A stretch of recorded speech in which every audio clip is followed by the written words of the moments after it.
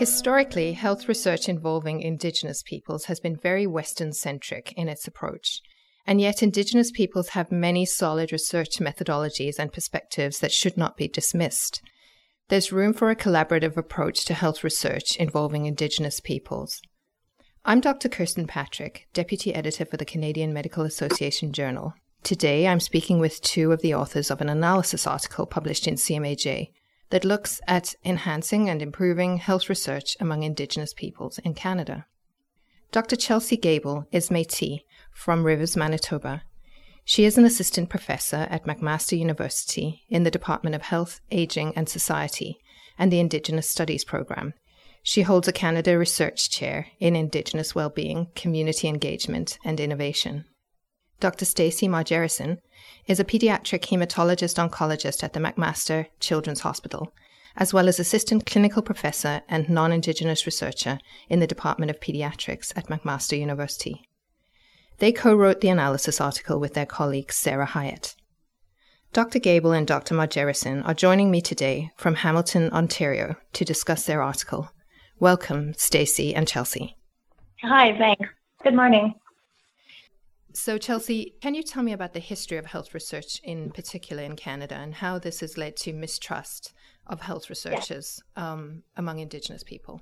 Yeah, so I think, research undertaken on Indigenous lands and on Indigenous people has historically resulted in a phenomenon that Indigenous peoples are the most researched people in the world, right? And until recently, most research has been conducted on Indigenous people, cultures, and lands without permission, without consultation, without involvement of the people being researched. Research activities often cause community members to feel that they have been researched to death without benefit to their community, resulting in what we often call research fatigue. I can remember doing my own PhD research on Manitoulin Island back in 2011, and I think there were 15, 16 researchers on the community, and, it becomes confusing, and it sort of becomes, well, who are you and what kind of research are you doing? And the ethical conduct of research has also been questionable. Too many times in the past, researchers have used their role of authority or position of power to oppress those they research. They've disregarded the community's cultural, traditional, shared knowledge. Indigenous peoples have been weighed. They have given blood, urine, hair samples. They've given their stories. They've explained their existence, been interviewed, questioned, observed, followed, interpreted, analyzed, right, written about for years. And then from this data, reports are generated, right? Books and theses are written. Papers are delivered at conferences. Journal articles are published. And often these researchers provide their own, often false interpretations of what people have shared. Ian Mosby, a scholar, a historian, revealed that at least 1,300 Indigenous people, most of them children, were used as test subjects in the 1940s and 50s by researchers probing the effectiveness of vitamin supplements. Linda Smith, who we quote in the article, notes that the word research is probably one of the dirtiest words in the Indigenous world vocabulary. When we talk about research in many Indigenous contexts, it stirs up silence, it conjures up bad memories, it raises, a smile that is knowing and distressful. So I think of critical importance to Indigenous research then is that it benefits our people, our communities, and our nations. And all researchers working in an Indigenous context have an ethical responsibility and obligation towards Indigenous people's cultures and the environment. And often for us, as Indigenous peoples, the stakes are so much higher, right? Because the scars left by past colonial relationships mean that research partnerships must, above all, ensure a voice for Indigenous peoples in designing and carrying out research that contributes to their social well-being and improved health, rather than the priorities of academic state or other partners. And I think, sort of expanding on that point, the nutrition studies that Ian Mosby goes into, and we've provided a little bit more context for that in the article. And so I'd encourage people to go there and use that as a starting point for reading about those historic atrocities. Like, the research community understands the complications of the research that was conducted as part of, for example, the Nazi Holocaust experiments. But so few Canadian health researchers know about these nutrition experiments that happened during residential schools on children, where children were denied appropriate food to see what the effects of not having appropriate food was, or to give them supplements from supplement companies to see if that would counteract the effects of malnutrition. These children were not in the care of their families, and these research studies were conducted by physicians. And so it's not hard to believe that Indigenous communities would have a reluctance to engage with physicians that are non-Indigenous looking at Indigenous health research, given this horrific context of these things that happen that most Canadian health researchers don't know about, let alone are able to have the humility to understand that is the history, that they need to move forward knowing those pieces. So all of this has led to various guidelines and statements on acceptable and ethical research on Indigenous health, which are in the Tri-Council Policy Statement, TCPS2. This policy is well-intentioned, and yet, as you explain in your article, it may actually lead to further stigmatization of Indigenous peoples. Can you explain? The TCPS2, they were chapters, all of these chapters, and particularly Chapter 9, which is the chapter on Indigenous peoples, was developed in consultation with Indigenous peoples. So, the extent of consultation and whether the policies protect all Indigenous interests is contested. And I'll go into that a little bit more. So in practice, social science and health research in Canada more often follows the minimums required by the Canadian Tri-Council policy requirements. So previous to that, and my colleague, Dr. Carrie Barassa, who's the current scientific director for the Institute of Indigenous Peoples Health, she was one of the sort of leaders in developing the guidelines for health research involving Indigenous peoples. And at the time, that was a crucial and critical document in which research philosophy and practice were tied to the recognition of fundamental Indigenous rights and to the need to promote health through research that falls within Indigenous values and traditions. So one of the arguments has been that having, two sets of guidelines, so having the CIHR guidelines for Aboriginal health research and the TCPS2, it was too confusing for universities and for ethics boards. So as a result, the CIHR guidelines for health research involving Indigenous peoples are no longer, we don't use them here at universities. They're still available, but the universities and ethics boards follow the TCPS2 guidelines. So my argument, and I know others sort of feel the same, is those who fought really hard to keep the CIHR guidelines on Indigenous health research have argued that Chapter 9 is a much softer and weaker document than the CIHR guidelines. So even though research agreements, for example, are strongly encouraged in TCPS2, they're not a requirement. And there's some other examples as well. So even though I think TCPS2 is well-intentioned, we have the unintended effect of marginalizing health research in communities. So specifically, the understanding of community, as presented in the guidelines, possesses, I think, two key flaws, which effectively marginalize the access of communities in such an important part of funding. So first, I think it assumes a certain level of infrastructure that's simply not present in a lot of communities, right? So I'm Métis. We don't have the same kind of communities that, say, First Nations living on reserve do. Right. So as such, I think that the TCPS2 requires application and reporting criteria unlikely to exist in communities like First Nations living on reserve. It assumes a landedness to community, right, like specific First Nations or settlement, which, though conceptually convenient, fails to account for the formation and survival of communities that aren't so easily recognized according to such criteria. Right, so again, I'm thinking of the urban community or, Métis communities. The definition of community isn't so easily, outlined in the TCPS2 guidelines, which which complicates things. Yeah.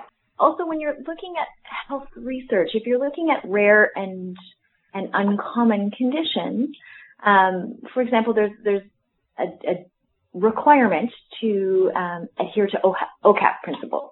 But if there isn't one community, if you have one child from this First Nation community and one child who lives in an urban community and one child who's elsewhere, it's sort of impossible for a community to own that information. And so then many times health researchers will just give up. And I think this is where we come back to the principle of engaging with Indigenous scholars, because many people then have a broader understanding of the research landscape and of ethical conduct of research outside of the small purview that's provided by the TCPS2 guideline. And that we then can move forward in a positive and ethically appropriate way, whereby communities don't feel like they are the subject, again, of being researched without participation. So in 2000, a set of ethical principles, which are referred to as OCAP, so they stand for ownership, control, access, and possession. So the idea is that it's supposed to sort of shape research conducted with Indigenous peoples in Canada. OCAP is really supposed to be about self-determination in research, right? But OCAP is much harder. Again, it works very well in many sort of First Nations on reserve, First Nations communities, but it becomes more challenging and problematic to implement in many other Indigenous contexts and communities. Indigenous people actually do have many research methods and methodologies in their cultures. Can you give us some examples of these, and perhaps tell us which research methodologies have been used successfully in Indigenous health research thus far? This is Chelsea, so I can start. We talk about this in our article a little bit. My colleague, Dr. Margaret Kovach, talks about Indigenous approaches to research, and she talks about the conversational method to collect data. And so the conversational method originated from storytelling. And Dr. Kovach indicates that this method is actually found within Western research, but the conversational method in Indigenous research differs from its use in Western research in a number of different ways. It involves a connection to Indigenous knowledge, a location within an Indigenous paradigm. It involves a relational nature, a purpose, which is often, as my other colleague who I referred to, Dr. Linda Smith, talks about as decolonizing. And so my own research draws on an arts-based method called photo voice. And this is a method that I'm really drawn to because it's community-based and gives participants cameras, and they're asked to take photographs to illustrate a certain theme or community issue. So I've worked with many Indigenous youth and elders using photo voice. And basically, they take cameras, they go out and take pictures to look at a particular community issue. And they're asked to provide their thoughts about the photographs they take as they relate to a specific theme.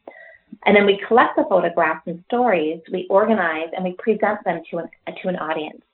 So in my case, we held a big community supper and art exhibit and invite the whole community out to look at the photos, to talk about them.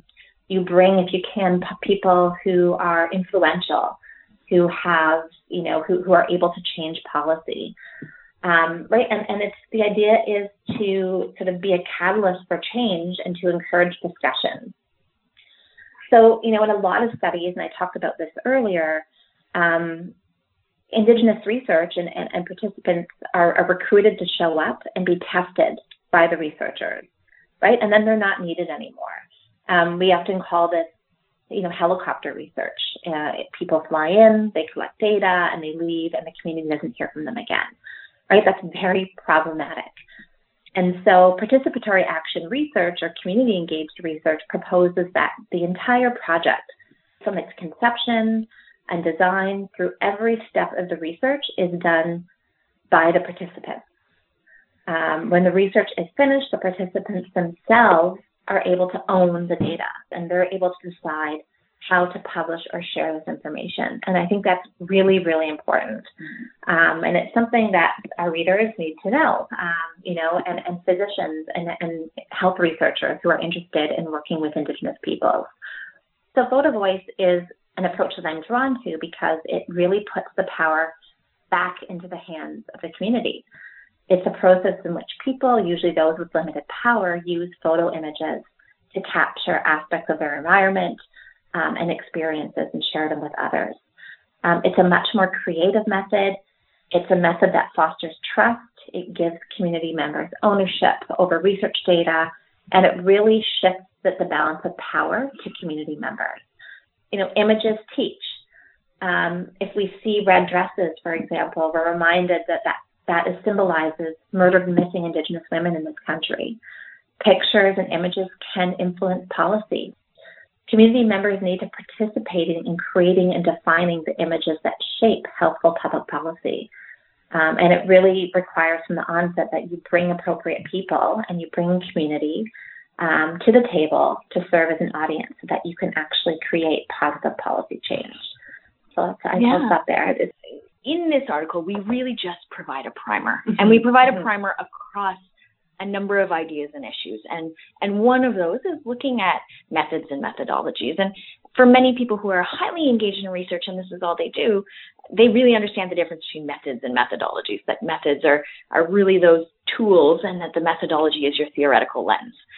But you can incorporate Indigenous perspective in both of those aspects. And so we give people a couple examples of what those are, Photo Voice being one of those methods, other things like the storytelling or conversational methods, things like symbol-based reflection. And then we talk about some of the philosophies or the methodologies behind research as well that people could incorporate. Now, that being said, I think we have to use caution. We're not giving a list of things that non-Indigenous researchers can then sort of take and put in their pocket and just use.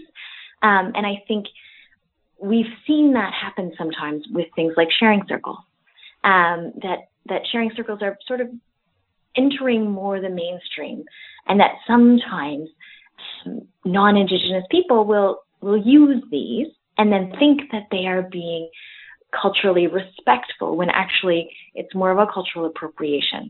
So I think with the lens of this introduction, we still need to urge caution and we need to urge collaboration.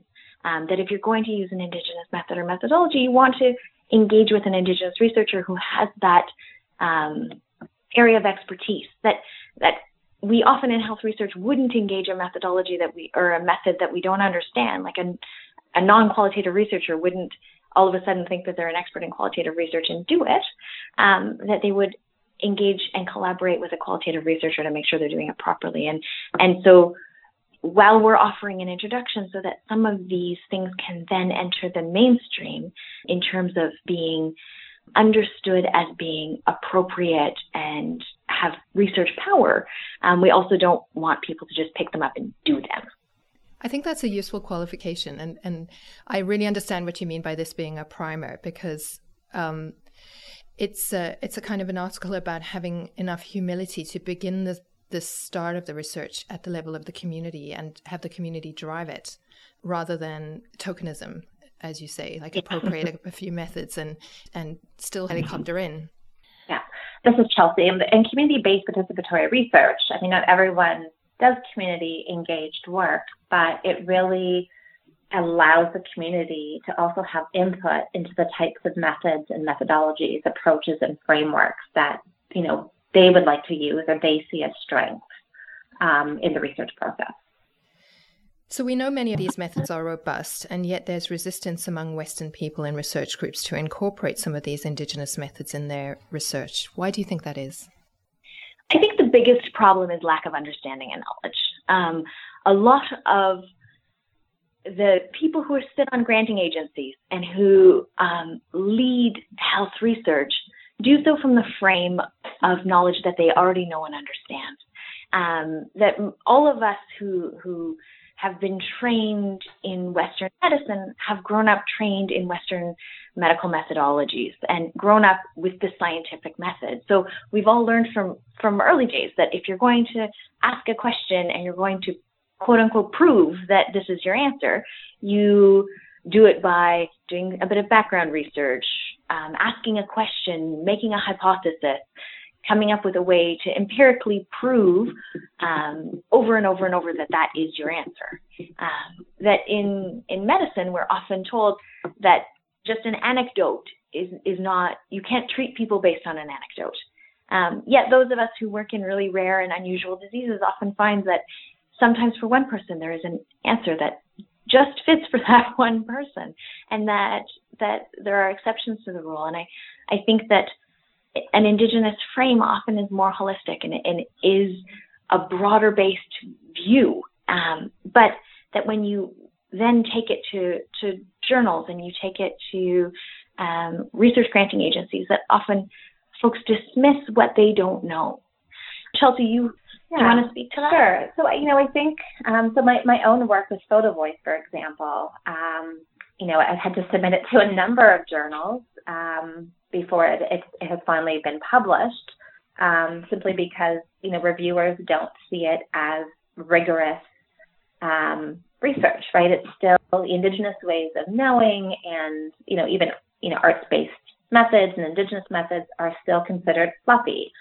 So it's easy for me, for example, as an Indigenous scholar, I can publish my work in Indigenous journals. No problem. I've published in many Indigenous journals.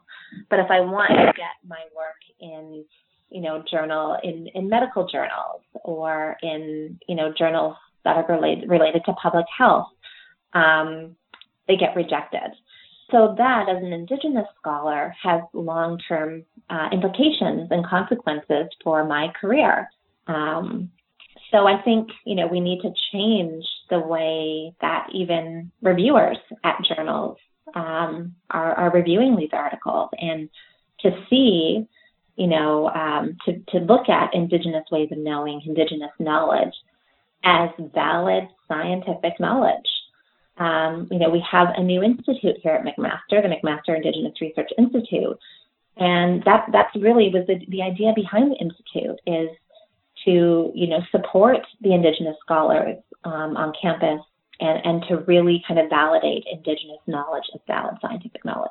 Yeah, and I think what we can do from this perspective, this paradigm, is to encourage journals and to encourage funding agencies to find scholars who have expertise and knowledge to sit on these granting agencies, to sit on review panels, to really provide a perspective and not just lean on people whose expertise is in some of the more historically bound quantitative medical methodology, because you can still have a well-done photo voice study and you can have a poorly imagined photo voice study. Yeah. And it's important to bring in people who have that methodology expertise.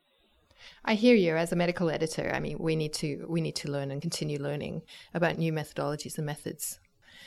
In your article, and you've touched on this already at the beginning, in your article you describe the deficit discourse that originates from the kind of research that we currently publish about Indigenous peoples.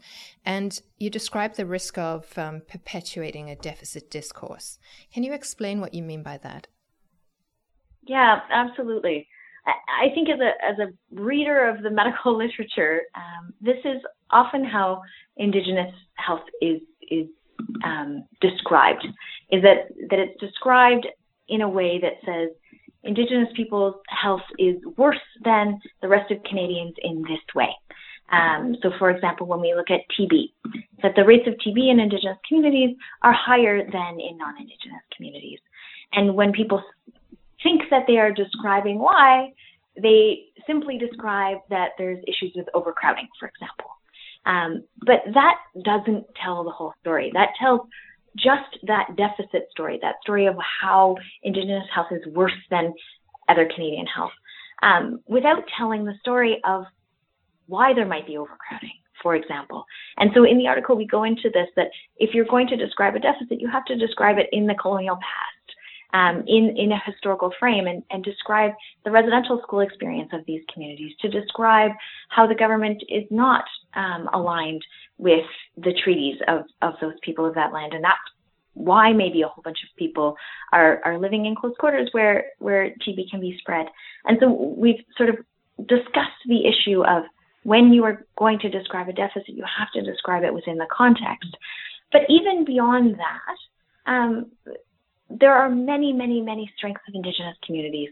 And to flip the switch and to flip the story and to talk about strengths is perhaps even more important than discussing these deficits, or to frame a health issue and then frame it with a strength perspective. And I know, Chelsea, some of your research has done this. Mm-hmm. Do you want to go into that in a bit more detail? Yeah, so I think photo voice is also a great way to really, it is a great way to look at strength of communities. We've had enough research done on the problems of Indigenous issues in the century, right? A lot of researchers love to study us and to study, focus on disease or focus on things like alcoholism and drug abuse, right? And put a specific spin on it that makes Indigenous people sound like savages, or, Indigenous people can't take care of their kids.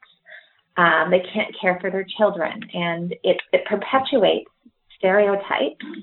And it continues to do this. And I think on that point, before you get back to your other point, it's really important to not identify those things as lifestyle choices. Yeah. That those aren't lifestyle choices. Yeah. We know well in the field of mental health that often people will self-medicate with alcohol. And when you have experienced the level of physical, psychological, sexual abuse that was in the residential school system, of course people are self-medicating with alcohol. Yeah. And we know that across the spectrum, but often still it's described as this is a lifestyle choice. And that can be turned on its head to then describe it as being inherent to Indigenous people, and that people see that as a weakness of Indigenous people as opposed to a societal situation and a response to colonialism, response to residential schools. Yeah. Sorry to interject, no. but I feel like we really, that often comes up, and we really need to never do that. Yeah.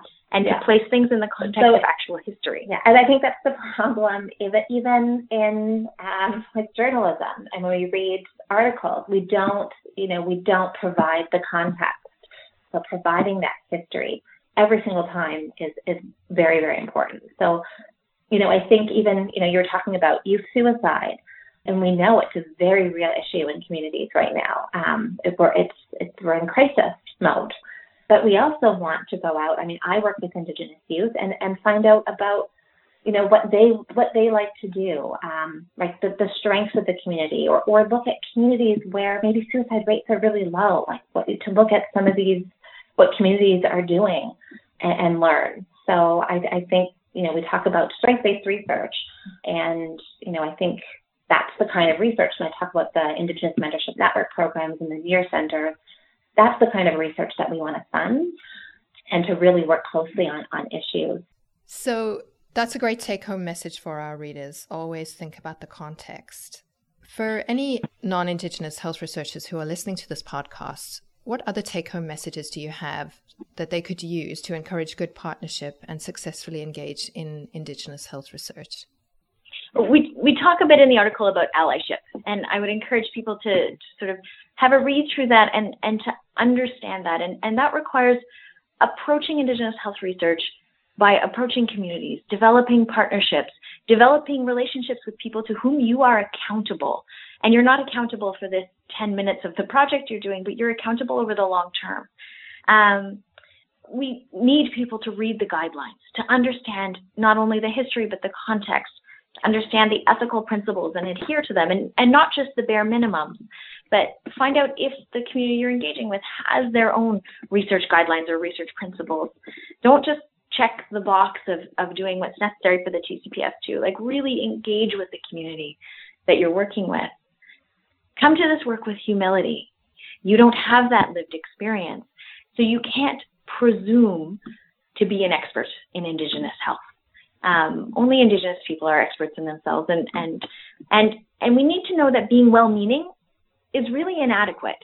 Just coming to it with good intentions is not enough. You need to come to this work with an understanding that you're probably going to screw it up at some stage. You're probably going to make mistakes. You have to be willing to do that, and you have to be willing to be open and honest. And even if you think your research is a great idea, if the community you want to work with doesn't think it is, you need to not do it. It really, really needs to come from the community to say, this is what we want to know. This is what we need to know. Chelsea, do you have thoughts? Yeah. I mean, I think it's just that. I think you need to understand and do the research on the community. What's the community about? Who are your participants that you're working with, right? And as I said in my earlier comment, you need to take the time to understand Indigenous history and how that impacts community life. You know, you need to create time and space and actions in your research plan to develop these community relationships at the beginning of and throughout the duration of your research project. And once you're done, I feel that any community I work with, I'm never done. I always have those relationships with communities, even years after I'm finished a particular research project, right? If they have questions or need me for something else, I'm there, right? And know your sort of potentiality. What are the knowledge and power dynamics involved, and where are you positioned in relation to the community and to the research participants in broader society, right, in the research project. So you have, I think there's, a lot of questions you need to ask yourself, right? Listen and be responsive. Be open to community ways of knowing, being, ways of communicating.